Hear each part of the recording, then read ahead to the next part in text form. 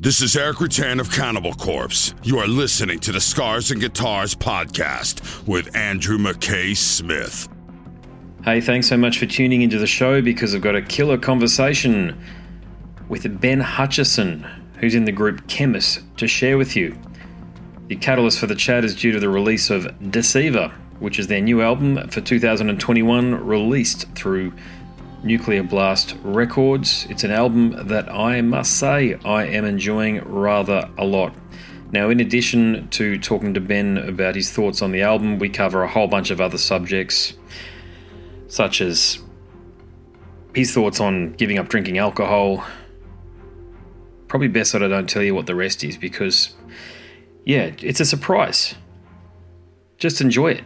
It's a chat between me, a music fan, and also a musician, and a fella at the centre of one of the most vital heavy metal outfits around today. So here he is, Ben Hutchison from Chemist.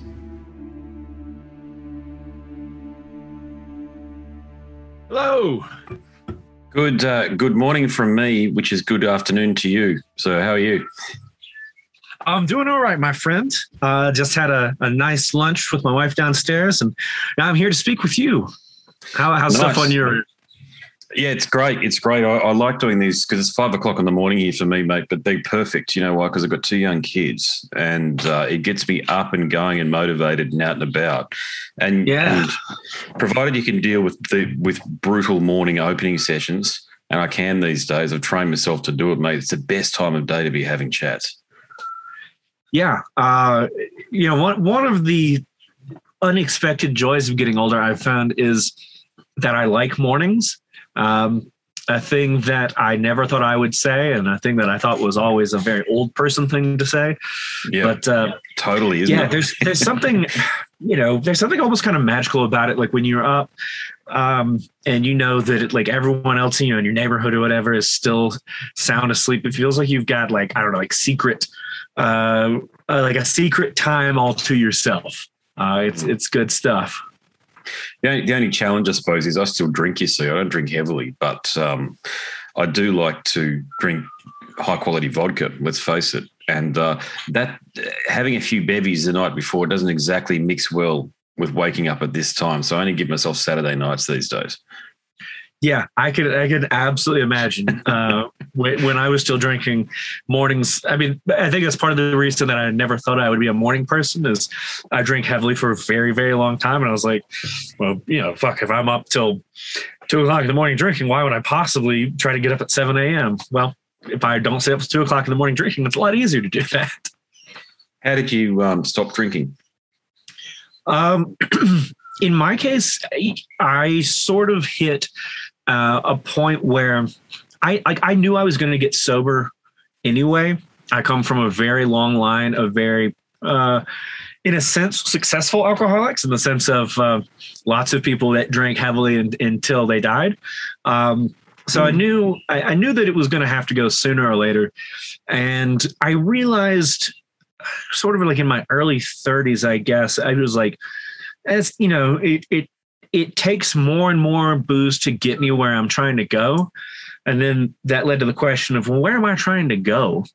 And, why am I drinking daily and why am I drinking so much? And then finally on my, I think it might have been it was 32nd or 33rd birthday, a few days before, my wife and I split a bottle of wine and I had 1 shot of tequila. And I got up the next day and I felt like, every adage, I felt like a truck had hit me. I felt like a bomb went off in my head. Like I didn't have that much and it was awful. And I couldn't get out of bed. And I was like, look, this is dumb. Why am I doing this? I don't even enjoy doing this anymore. It's time to try something else. So I just quit. I read this one book called This Naked Mind. It's okay. It was like, it told me a lot of stuff I already knew, some new stuff, but I get sober because I knew that I was going to need to do it sooner or later. And I was like, if I'm not having fun, why am I doing this at all? Getting sober and then quitting my job as a teacher and then, last year, the pandemic hitting meant that I didn't have to spend all that money that I used to spend on drugs and alcohol. I could do things like pay the rent and keep the lights on. So, fortuitous that I got sober when I did. Yeah, I can see, not that I have a problem, by the way, or that by drinking causes any issues, but my father died young and he didn't drink a drop in his life, I got to say. But that's the warning, isn't it? Yeah. Because... Yeah, exactly. See, my dad died of a stroke when he was 68, I think, 69. So not super young, but... and it was absolutely caused by lifestyle. He drank heavily and, much like myself, was always, he was a fairly jovial drunk. Everybody got real surprised when I quit drinking because they were like, you're always so much fun to be around. Like, you don't have to be like abusive to just still have a drinking problem. I just had a drinking problem. I wasn't trying to fight people. My insides were just dying. And that was a part of it too, is that like I was already, I had doctors say, hey, your liver's working too hard. Hey, your stomach lining's kind of messed up. And, but of course, everybody's path is their own. I have, no interest in like preaching other people to get sober unless they, like me, realize they have a substance abuse problem. And in that case, quit drinking, quit doing drugs. But if you can do it responsibly, have at it, I certainly never look back on my time drinking or drugging with regret or anything, because like I made some of my best friends, from late nights at the bar or late nights at, even just having people over and watching movies, whatever. You stay up drinking and getting high or whatever. Those people are all still dear friends of mine. Now it's like, if they're going to have a drink, I'm going to have some water or some tea or something. How did you find the first few shows were when you weren't drinking? So I never really drank a whole lot before I played. Well, I won't say never. When I was in my like teens and early 20s, I did. I quit drinking before I went on stage years ago, because I just realized that I played better stone cold sober. And the first 2 or 3 shows of that, fucking terrifying. And then after that, it was amazing because I was totally engaged. Going to see shows sober was a different thing. I didn't know what to do with my hands because I was so used to having, a drink or a beer in my hands. So used to having a shot before the first band would play, or, if you've seen your buddies play, you buy them a shot after they have a really good set or things like that. So I had to reconfigure, what I did like with my hands. I just got really used to making sure I had a cup of water, a bottle of water at all times. But what was really interesting is I was worried that seeing music wouldn't move me the same way. And I was terrified of it because music is, I guess this is kind of obvious to say I am a musician. So yes, music is important to me, but the closest I've ever felt to having, a religious epiphany was seeing Neurosis for the first time. And I've told other people this before, but I felt like I saw the face of God that night, and it changed my life. And I was scared that I wouldn't be able to access that sort of part of me that could connect with bands or with the show as a showgoer. And so one of the first, I guess one of the first shows I went to when I got sober was Yob. One of my favorite bands. Mike is one of my favorite people. And I thought, if it doesn't speak to me, then I got to figure something out. We'll see. Sure enough, 30 minutes into their show, I'm just weeping openly. And I'm like, yep, still there, still got it. I can still feel the music. I don't need the booze to do that. So that was wonderfully reassuring. Haven't been to a whole lot of shows in the last 18 months. Well, I guess obviously it was last year, but I think I've been to one show this year that, other than, we played Psycho Las Vegas, so I saw some other bands there, but it hasn't been much of an issue since then, both because I got used to not drinking and also because hasn't been a whole lot of stuff going on. Hasn't been enough to tempt me to get out of the house and be in a crowded, sweaty room full of people. Inspiring stuff, mate. Thanks a lot for sharing that. And I think it's a journey that so many of us go on that reach near peak adulthood, 30s and 40s. I mean, the providing years, the peak earning years, where so much responsibility is on us, and we're still expected to basically do and be everything at the same time. And I truly do believe at some point in time, those of us who do drink, and yes, I can drink heavily, we do face that our own selves stares back at us and asks us, what the hell are we doing? And it's whether or not we have a good answer to that is whether or not we can keep on drinking. Absolutely. Yeah, I think that very well put. And, sort of knowing, not only knowing yourself, but just being honest with yourself when you know those answers are maybe unpleasant ones. When I realized, when my father died, I didn't stop drinking immediately. I think some people might assume that would be it. Or maybe unsurprisingly, I drank very heavily for quite a while after that, because men, especially I'm from the Deep South originally, and, the models of masculinity we're given are not ones about healing and recovery and emotions. They're ones where you take your feelings and you pound it down and you bury it. And in my case, you drown it with a lot of tequila and a lot of whiskey and lots of late nights. But eventually I got to that point that you reference where, you're looking in the mirror literally or figuratively, and you say, all right, I have to be honest with myself about what's going on, and it's time to make a change. And whatever that change, and here we're talking about drugs and alcohol, but I mean, it can be any sort of thing, any sort of necessary lifestyle change to just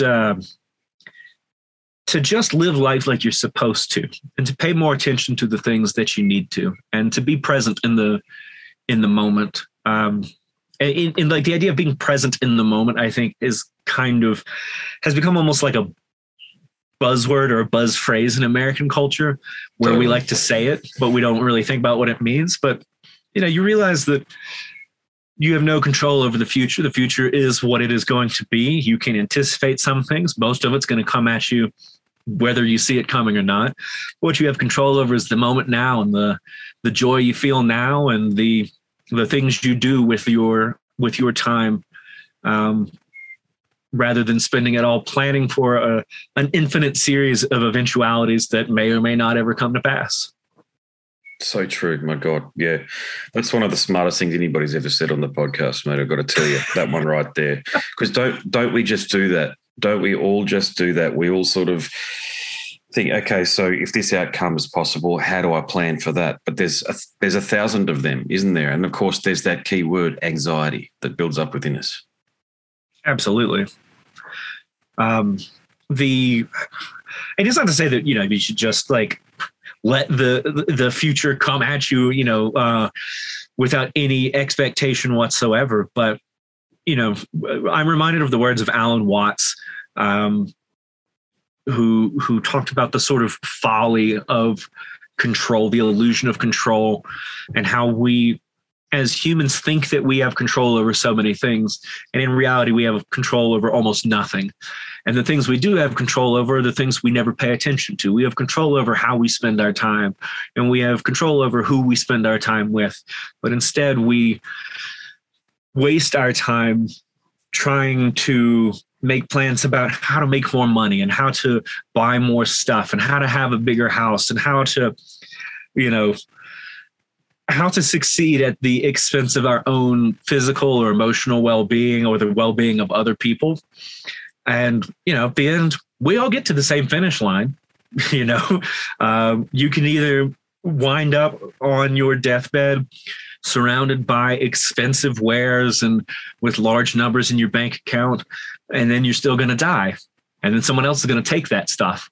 Or you can get to that finish line and you can have spent your time mindfully and trying to lessen the suffering in your own life and in other people's lives, and to, feel joy and share joy and to create something that is meaningful in your own life, because either way, you're going to die.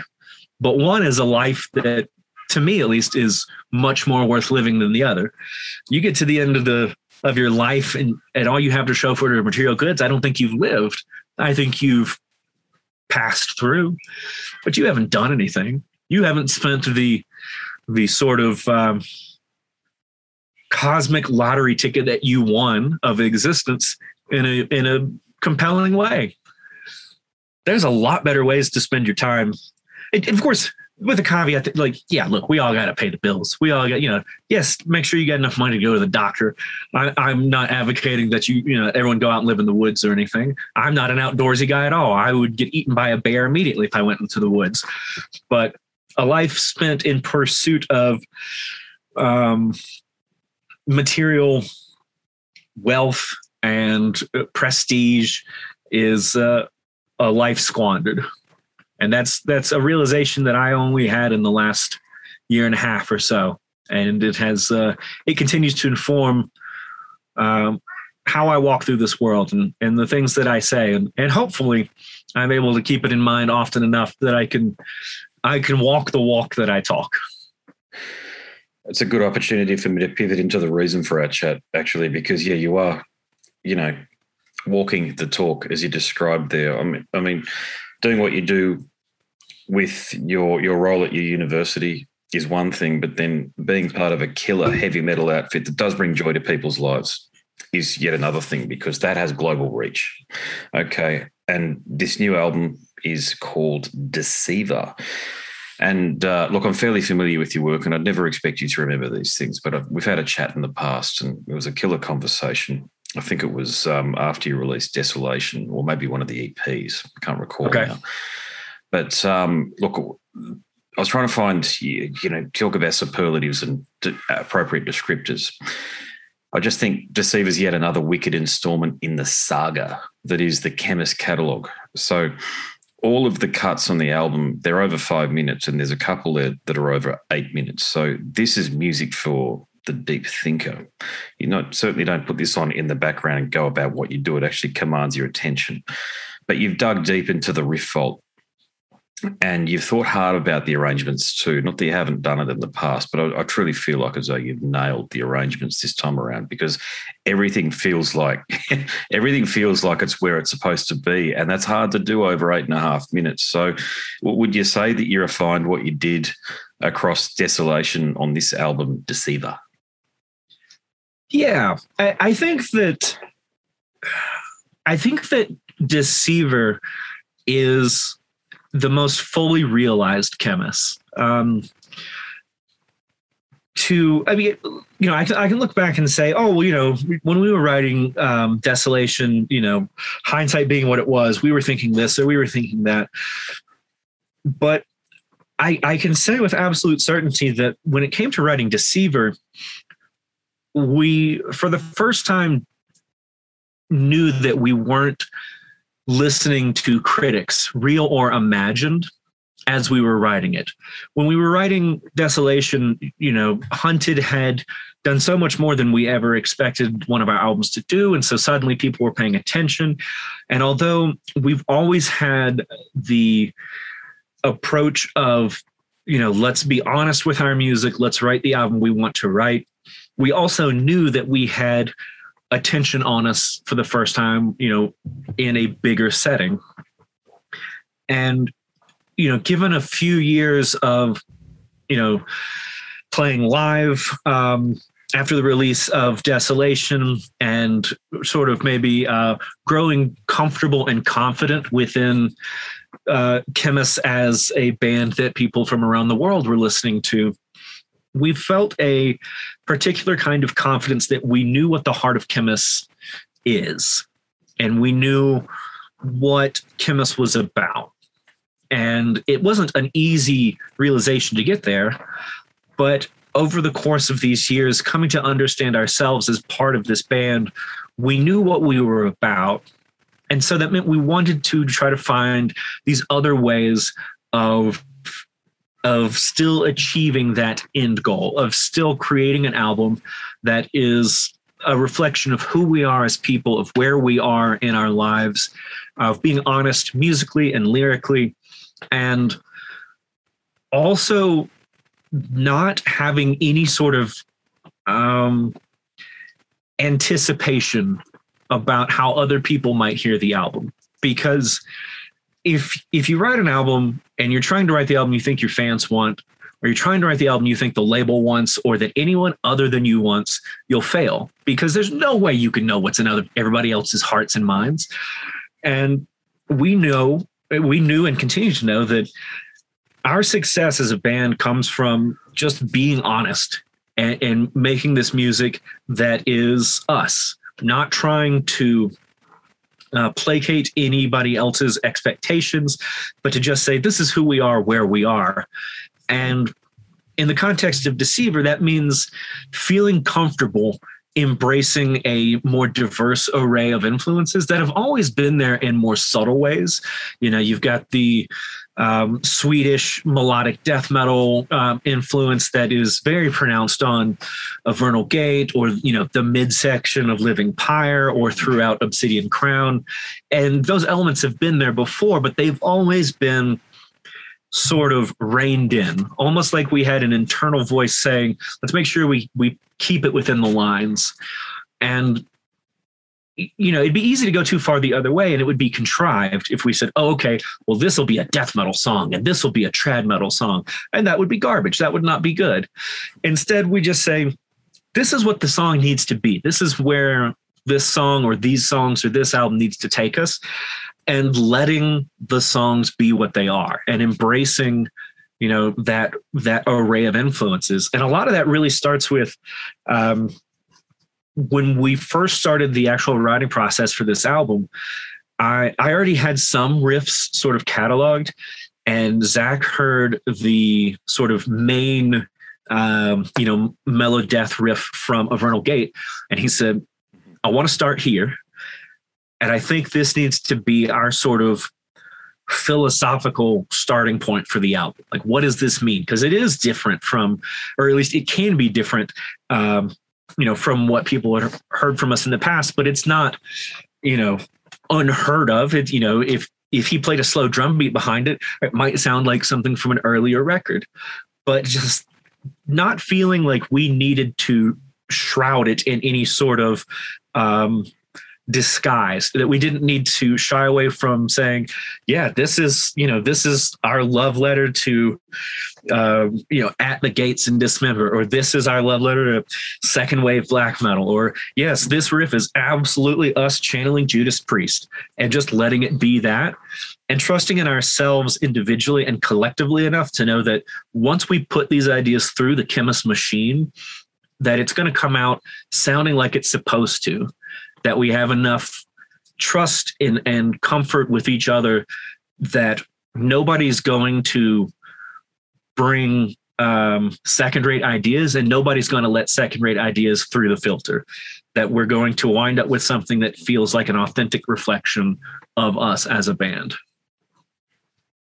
Great response. And it leans into my next point, which is that you seem to have made Deceiver more of everything that Chemist is known for, because it is heavier. I'm so glad you talk about the new wave of Swedish death metal element there, that wonderful element that you bring in from At the Gates and all of those killer Swedish bands from the 90s, because you guys do it better than almost anybody else. Thank you. But I like the other thing too is the drone passages. They hit harder. Okay, so you're talking about bands like Neurosis and Yob. I can definitely see, it's not that you're doing what they do, but I can now hear the reference. I hadn't made that link previously. Sure. But the melodic introductions, they're just a touch more sinister. They're a touch more minor key, if you know what I'm saying. Sure. So I guess my question that I planned is kind of redundant, which is that if you recognize that you were doing that, was it intentional? But from the perspective that when you were sitting down and writing, and do yourself and Phil, do you actually talk about these things at length prior to actually picking up a guitar and strumming some chords and seeing what you can conjure? Sometimes.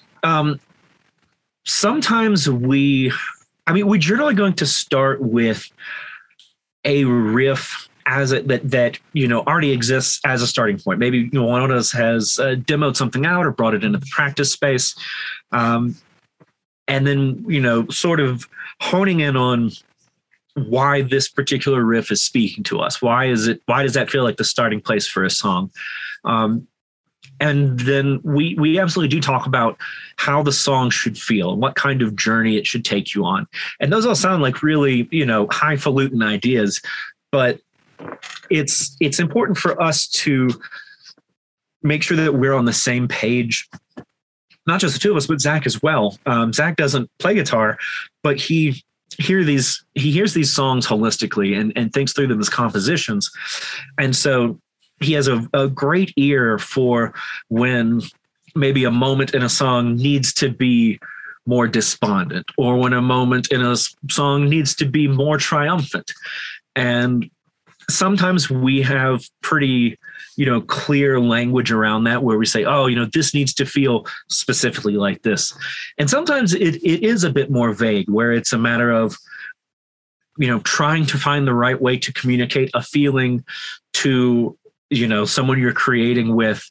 And that, sometimes it takes a few drafts to get at it. But with Deceiver, more than with any album we've ever done, we were intentional.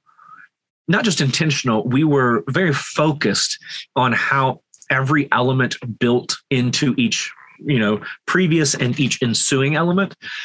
And that included even, the vocal patterns and the lyrics.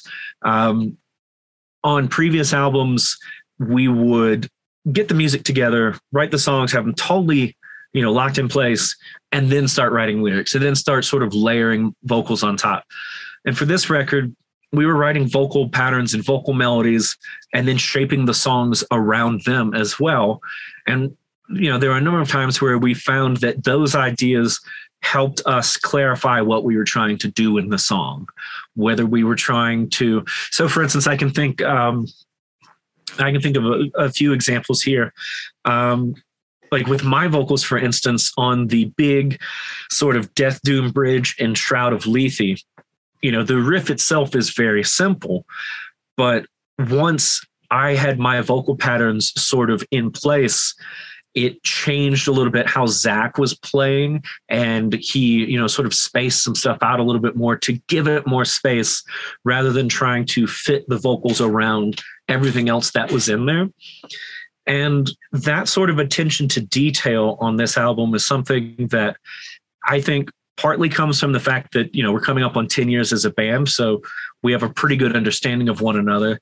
But also we, one of the, if you will, silver linings of being in quarantine for so long is we were writing these songs remotely. Well, we were getting ideas together. The bulk of the sort of carving the diamond out of the rough, if you will, happened once we were all able to get back in the same room, I guess end of summer, early fall last year. But as we were demoing these ideas out, and Phil and I learned how to use Guitar Pro so we could tab these things out, send them back and forth, which allowed for us to edit each other's ideas in a really interesting way. So instead of saying, I like that riff, but I hate this one note, go change this one note. You could look at the riff, change that note, and say, what about this? So we got to be a lot more analytical about it, which, again, just gave us this body of raw material so that when we were in the room together, we could have the clearest idea of where we were trying to take these ideas, where we were trying to make these songs have certain kinds of emotions, where we wanted it to be sad or dark or uplifting, but then how we could really humanize that, in the room together. Because it's one thing to, play along to a MIDI backing track of a song, and it is an entirely different thing to have a couple of amplifiers, cranked, and Zach's bashing at the drums and really, really feeling it out and really, working out how it feels when it comes through your fingertips and when you're singing and screaming along. Yeah, so true. I'm a muso too, and that last point there, feeling the music, it's no longer intellectual, it's an emotional experience at that point there, and that often is the best guide, I think, isn't it? And I can hear how you've done that actually this time around, because I've had quite a few listens to Deceiver, It's a killer album, man, by the way. I just Thank got you to so say much. that. You know, I love what you guys do. You know, one of the key things that I love about you guys is having these sort of conversations. But I even spoke to Phil many years ago, and I was talking about the lyrics, and he very kindly sent me through some lyric sheets because he could tell that I was interested. It's that connection that you want to make with people, and that refining the quality that you've got there. That's what helps you reach and as a bridge to people. Yeah, we played at Psycho Las Vegas a couple weeks, 2 months ago. However time works at this point, sometime in the last few months. And it's the first time we'd been on stage in 2 years, and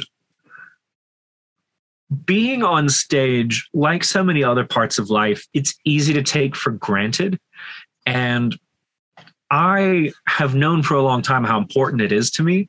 And so having it not only absent from my life for almost 2 years, but, there was a serious stretch where we were genuinely not sure if live music, on the smaller, indie club kind of scale was going to come back in America and around the world. Are all these venues going to shut down? Yeah. What's going to happen? And when I stepped out on that stage, and, there's about 2,000 people in that room, and they start, screaming and throwing up the horns and stuff. And I felt that chill. I felt that power. And that's my church. That's where I feel connected to other people in a way that is unlike anything else in this world. And I feel privileged to be able to do that, to put these albums out and to get on stage and to do this and to share some part of ourselves with people. And at the same time, to also remember that, live music, heavy metal in general is fun. Life is full of pain and suffering and darkness, and let's have fun when we can. Let's find joy when we can. And I got to say, being on that stage, up there with my brothers and seeing these people, even with the masks on, I could tell people were singing along because they were singing along so emphatically. Like that is what it's all about to me. And so I really appreciate you saying that what we do resonates with you. I feel very fortunate to be able to create art that speaks to other people's experiences. Yeah, nice. Yeah, nicely put too. Now, throughout our last conversation too, you made some keen observations on the social and political landscape at the time, but I can't recall whether we made that link to your lyrical themes or not. So a lot has happened in the last 2 and 3 years on a global political and social landscape. It's just shifted. COVID, the Trump presidency, Biden coming in, the rise of an aggressive China, these sorts of things. Do they inform your lyrical content?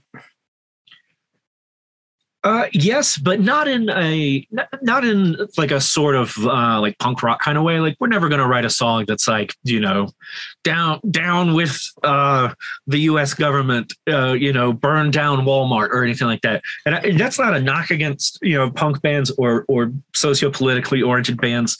That's just, ours is a little bit more cloaked in metaphor, I'll say. But with this album, more so than with any other album, I don't think you have to dig that deep to see the relationship between the just dumpster fire that the world is and the way that it shapes not only our sort of worldview, but just the relationship between your individual sense of belonging and worth and your hopefulness or hopelessness about the human condition when you are seeing the things that you see around the world.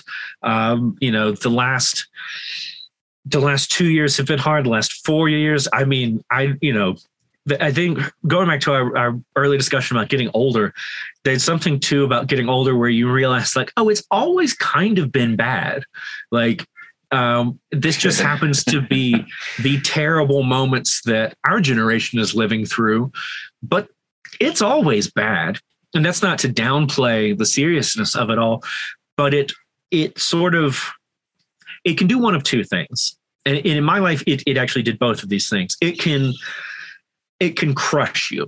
And it can make you feel so hopeless and make you feel so disconnected from yourself and from the world that you lose all interest in life. That the sociopolitical landscape and the initial effects of quarantine combined with, in my case, undiagnosed and untreated mental illness was really, really bad and really dangerous. But through professional help and medication and an amazing wife who's been very supportive, I find myself in a very different place where the world is still on fire and like politicians still corrupt. Money still runs everything. War seemingly never ends. But I can't change any of that. What I can do is what I'm trying to do, which is to lessen my own suffering in the world and put something honest and compelling into the world that I know doesn't mean that war will end. It doesn't mean that the housing crisis in America will end, but maybe it can be part of a larger conversation. Maybe it can be part of a larger sort of paradigm shift where we all stop being so hyper-focused on grabbing every little piece that we can for ourselves and instead focus on being kind to ourselves and being human and recognizing that, not to get too hippy-dippy about it, but that the only people that are going to save us are ourselves. No single one of us is going to do it. But as long as we continue to feed the machine that divides us and that, tells us that we need to work ourselves to the bone for $8 an hour and no insurance and food gets more expensive and healthcare is unavailable, but somehow we think that is normal. I like to think that art is part of that cultural shift where we do see that together we have the ability to change things. And that's not to romanticize the idea of like, oh, we're all one people, because there's a lot of bad people doing a lot of bad stuff. I'm not going to say that's not the case. There's a lot of people that their heads are so far up there. I don't know if I can curse on this, so I'll say butts. No, say it. Go for it. People with their heads so far up their asses, either because they are blindly ignorant about how things work, or they are maliciously ignorant about how things work, or perhaps worst of all, they are maliciously hyper aware and they have the money and the influence to continue to divide a population by convincing them that they have less in common than they actually do. Again, I'm not going to be able to fix all those problems. No one person can. But I think that recognizing how those big picture concerns affect all of our lives, I mean, it certainly manifests in our lyrics. And I think in the themes in our lyrics, to sort of bring this back around to your question, just because we aren't explicitly talking about a political moment or a political regime doesn't mean that's not what's driving the song. It's just pulling the focus down a little bit, because saying everything is bad is so broad and so difficult to grasp. But looking at how it affects one's heart, one's mind, if you are so inclined, one's soul, that's where people have a lot more power, a lot more agency. And that's where we realized we have more power and agency in our own lives. And we've tried to communicate that through the lyrics, especially the brief moments of sort of positivity or being somewhat uplifting, maybe. Yep, a lot of insight there. Yeah, we certainly are living through interesting times. And I've personally had that thought a lot that you mentioned there, that life is so long and so difficult for so many of us. And it's almost like if you think it's long and difficult, meaning that if you're a person who just stops for a moment and looks around and looks at the contrast of the wonder that is nature, and then how despicable human nature can be at its very worst, and how often that plays out. We've just seen the fall of Afghanistan yet again. And you think, I mean, Blind Freddy could have seen an interventionist war like that would lead to catastrophe regardless in that part of the world. But to see it actually play out, what we all, so many of us, no doubt you and I, so many people listening saw happening in 2001 and said, don't. And then that happens. But then right on my doorstep here, just to contrast that, and I hope it's not an absurd point, but we've got the Great Barrier Reef, one of the true wonders of the not just the natural world, but the world in general. We live in a world with both these contrasting things, and it's a lot for us as conscious entities, as sentient beings to take in and to wonder, how do we process all of this stuff here? And I've got to say, music is a great way to do that. And even deeper than that, your music is a great way to make sense of that, because we have to have something that takes us to a better place. Thank you for saying that. Yeah. I'll never claim to be the most enlightened guy in the room or the smartest guy in the room, but I do think that one of the, I don't just think this, I know that one of the things that I am most grateful for is the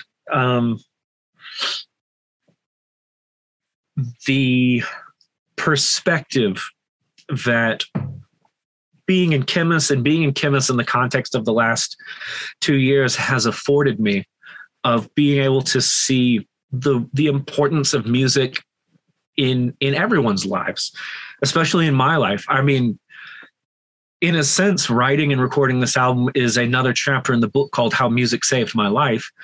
But in another sense, this is its own book called How Music Saved My Life. And I don't think that any one artist or any one body of work is going to be universally able to produce that same experience, but it doesn't need to be. That's why we have different kinds of music. That's why we have different kinds of art. And one of the things that I hope for, and I think is absolutely necessary for the continuation of the human race, is for us to rediscover broadly why art has always been such a big part of our lives, and what art does to reflect the world back to us, what art does to give us something to aspire to, what art does to remind us, and this is certainly the case with our music, I hope at least, to remind us that we're not alone, that everything is so overwhelming so often, and it can be so easy to feel hopeless. And that's okay. It's okay to feel hopeless. It's okay to feel overwhelmed. When you recognize you're not the only one that feels that way, when you recognize that when you put on whatever album, maybe it's Deceiver or whatever this piece of heavy metal is, and you know that it's spoken to other people in that same way, it's a reminder that we are capable of more. And I think that art at its best has always provided us those things. And there's been a shift in the last 150 years or so, especially not exclusively in America, but America's got it real bad. But the denigration of art as a whole and the sort of reduction of art to only an economic product, if it can't be bought or sold and it is of no use, is a terrible mentality to have. And yet when people pursue a career in the arts in America, and again, throughout the world as well, they're told that, they need to grow up. They need to get a real job. That's the kind of thing you can do for a hobby, but it doesn't matter. And it's like, kiss my ass. Like, being an investment banker doesn't matter, So true. Like, so glad you say that. Being the city mayor doesn't matter. Like, mayors can do some good, but let's be honest, they're not even making the right decisions most of the time. Like what even is an investment banker? What's a hedge fund manager? I don't even know what a hedge fund is, but it's not making the world better. You're not giving people hope. With hedge fund managers, you're exploiting one way or another a system predicated on,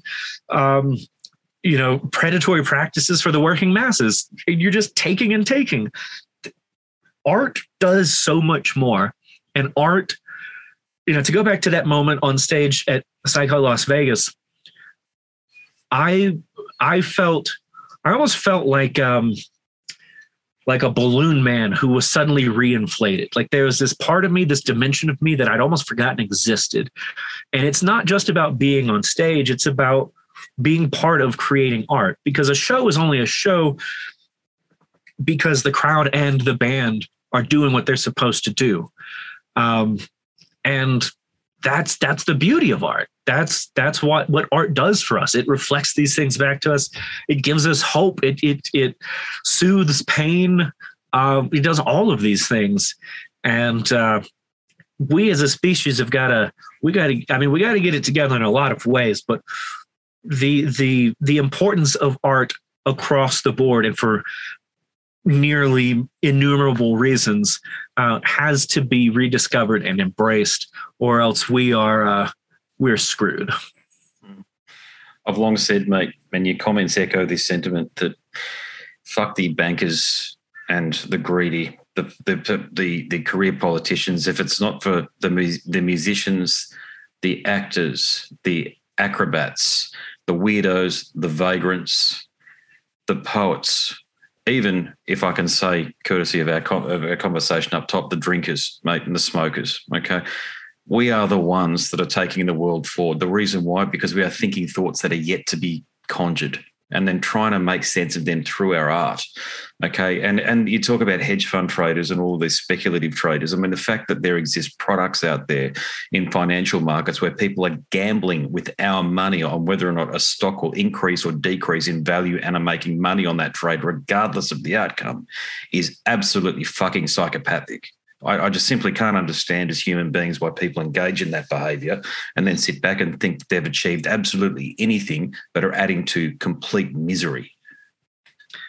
Yeah, it boggles the mind. You know, I try, in my best moments, I'll say, I try to retain a level of empathy where I acknowledge that I can't imagine a lot of lives, but that I can appreciate that they have their own journey.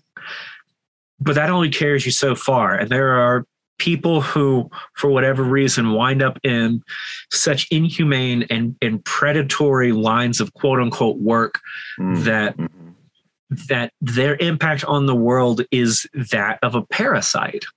In terms of, I mean, in every way, it's their effect on the sort of collective psyche, their impact on the natural world and the incessant devouring of natural resources for, I mean, even if there was a good reason, the rate at which we consume these things is unacceptable.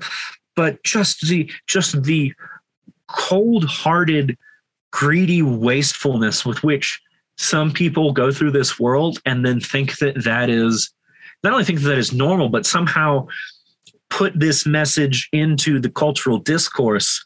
And here, I mean, we can even tie this back to Deceiver, this idea of we receive this onslaught of cultural messages about what life is supposed to be and what you and I are supposed to be. And it's all bullshit. And all it does is convince us to accept our lot in life and to embrace the suffering that is inherent to existence and to fetishize it. I mean, I can't help but think about the image of there's at the beginning of Oliver Twist, and he's like, "Please, sir, may I have some more?" But in the bowl, instead of gruel, it's just fucking suffering. And the idea that if you eat enough of that shit, eventually you deserve to be happy. And what a fucked up way to see the world, to think that you need to hurt and you need to hurt other people, and that your success at the expense of other people's well-being is somehow valid, is detestable and horrifying, and is something that the world could absolutely do without. And anything we can do as artists or just as people to show the folly of that way, and to show that there are a lot of ways to find joy and love in this world, and that greed at the expense of your fellow human is not one of them, then we're doing the good work, and we're making a difference, however small it might seem, to combat that narcissistic bullshit. Yeah, you are doing it in that way. And I've long said it, mate. It's God's work. Okay. What you're doing. Yeah. It truly is. Well, I appreciate that. Anything, anything I can do with my life that begets more kindness and love, the kindness and love that I'm still learning to show myself. I like to think that that's why I'm supposed to be here, and hopefully that that in turn encourages more people to find that love first for themselves and then for the people around them. Because I hate to say this, but the Beatles were right about a lot of stuff. Money can't buy you love. All of the stuff in the world that matters is not the stuff you can get at the store. God, I hate saying the Beatles were right. No, I'm with you. Don't worry. I mean, yeah, John Lennon wasn't exactly the nicest human being. God, look at his relationship with poor old Julian there. Yeah, it's funny you mentioned the Beatles. I've been doing a deep dive on John. Yeah, and he's a very complex man. Was a very complex man. Yeah, I grew up. My old man liked some of their stuff. He was never like a huge fan, but they were one of the bands that he liked that I never came around on. A lot of other bands, like Steely Dan was my dad's favorite band. They are also now my favorite band. Love Steely Dan. But the Beatles, and I think part of it is that, even in the sort of pre-internet age that I came up in, well, and you as well, like we didn't have access to like everybody's biographies and like 10 different biographies at all times. But even then, like his reputation as being, shall we say, less than saintly was something that even in Mississippi we knew. It was like this guy's kind of a ding dong, which may have also informed why I didn't like the Beatles, because I was like, this guy kind of sucks. Big time. And but at the same time, to whatever extent he was responsible for it, some of their songs, they had the right message. He may have been a ding dong singing those songs, but might have still been getting the right message across every now and then. Yeah, indeed. Hey, look, I'll make this my final question for you, and I'm going to end on a lighter note if that's okay, because I've got to be upfront and say that I've long felt that Smooth by Carlos Santana and Rob Thomas is a candidate for one of the worst songs ever written. But somehow you've redeemed it. You've done it. I've had to rethink my take on it because you've covered it and you've improved it. How'd you do it? Oh, that's great. I didn't expect that. Yeah. One of the things that I did during quarantine was, I was writing the Chemist album and all that, but I was like, I have all this time. Like, what can I do? And I'd had the idea of, taking songs that I hesitate to say that like songs that suck, because like that's super subjective, but also that song does suck. But songs that maybe I wasn't a fan of, but that had become popular all the same, and to try to like reverse engineer it, right? That like, these songs were successful for some reason. And we can be real cynical and say, oh, it's marketing. Oh, it's this. Sure. But like, there's something to it. And so what I started doing was taking these songs, these sort of pop radio songs that I'd heard when I was, a kid or a teenager, and sort of deconstructing them and figuring out, like, as best I understand it, what makes this song tick. And a couple interesting things came of that. One, that song, I think the reason that song had the success it did is it's that Carlos Santana lick. Like, yeah, it's a pop song otherwise, and Rob Thomas was kind of, a hot item at the time. But everyone knows the do-do-do-do-do. Like, it just sticks in your head. Yeah. And as I was thinking about this, I was like, if you play this at half speed, it sounds like Mournful Congregation. You get this like very atmospheric kind of doom hook. And so I dug deeper, and it turns out a lot of these pop songs I shouldn't sound this surprised, but like the instrumentation in them is amazing. Like the chords that the piano and acoustic guitar are playing in that Rob Thomas and Santana song are just incredible, like Latin jazz chord progressions, lots of sevenths, lots of ninths.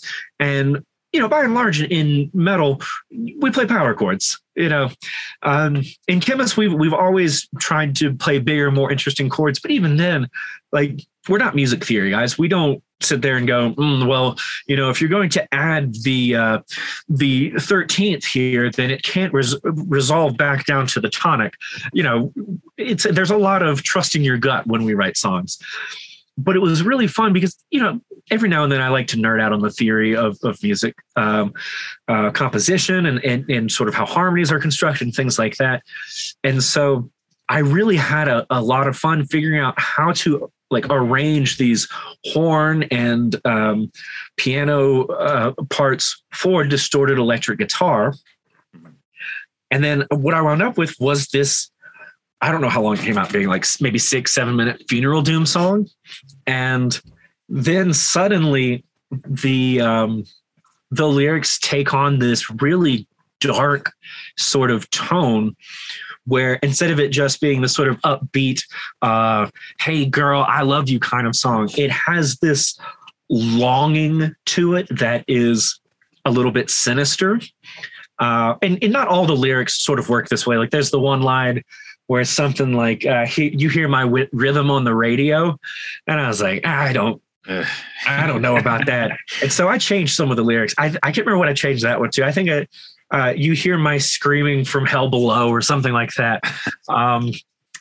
But it wound up sort of getting the ball rolling for me to try to do this with more songs from the 90s. So I spent quite a while with that Santana song. And then a couple months later, I put out a cover of Come Out and Play by The Offspring, but I turned it into like a sort of Misery Index, Napalm Death, like sort of death grind song. And, by the time I got that one out, we were getting ready to hit the studio. So it's funny you bring this up because I actually have about a half dozen that I have arranged that once we're out of the sort of pre-album coming out PR cycle, I'm going to start putting them out again, probably early next year. But I've got some real wild ones that I've worked up. I've got, I won't give them all away, but I do have I've got Eagle Eye Cherry. Played tonight. Yep. That one went in a real weird direction. I've got a cover of In the Meantime by Space Hog. Nice. And awesome. That one is What If Weed Eater had written the song In the Meantime. Again, came out real weird. So, it's a fun way to still sort of work those creative muscles and have a little bit of fun. Goes back to the point about heavy metal should always have that little bit of fun. The fun is more explicit, I think, when I'm like, deconstructing 90s pop songs. But, it's a lot of fun. And it gives me a chance to sort of play around with genres that I don't normally get to mess around with. Mate, I can't wait to hear them. Actually, yeah, it's Space Hog. In the Meantime, great tune. I've played covers. That's what I do on stage. I don't play originals music, but I play covers. And God knows how many times I've played Save Tonight, but it deserves to be fucked up. There's no doubt about it. And, well, yeah, when I put it out, I'll give you a shout. And I hope you get a kick out of it. I will do, yeah. Mate, I'll wrap things up. All right, well, thanks very much again. And God bless with everything, mate. And congratulations on everything you've done so far. Hey, right on. Thank you so much, man. I appreciate it so much. Take care and hope to see you when we come to Australia. For sure, mate. No worries. Okay, catcha. So there you have it. Hope you enjoyed it. That was a conversation with Ben Hutchison from the group Chemist. If you love that conversation and you want to listen to many more just like it, go across to scarsandguitars.com, where I started to post a lot more of the conversations, at least since about June or July of this year. I had another website which was scarsandguitars.net, and all I could do was put the Whooshka widget, attach that, and you had to search for it, physically search for it. You couldn't actually, use magnifying glass, type in the name of the artist or the musician and search successfully. You couldn't do that with the last website, but with this one here, you can. I haven't uploaded all of the older episodes yet, so if you want them, go across to Scars and Guitars Whooshkaa, spelled WHOOSHKAA, and there is a search function there. My name is Andrew Mackay-Smith, and I'm the host of the Scars and Guitars podcast series. If you could like, subscribe, share, and all of that bullshit, I'd appreciate it. Even better if you could leave a nice comment. Leave a nice comment, though. Not a bad one. Not a hateful one. There's too much vengeance and hate and dickhead behaviour in this world these days. So if you could leave a message of support, I'd appreciate it. So would Ben, no doubt. So that's it for now. Until next time, take care. Should have some pretty awesome interviews to post for you in the near future. Cheers.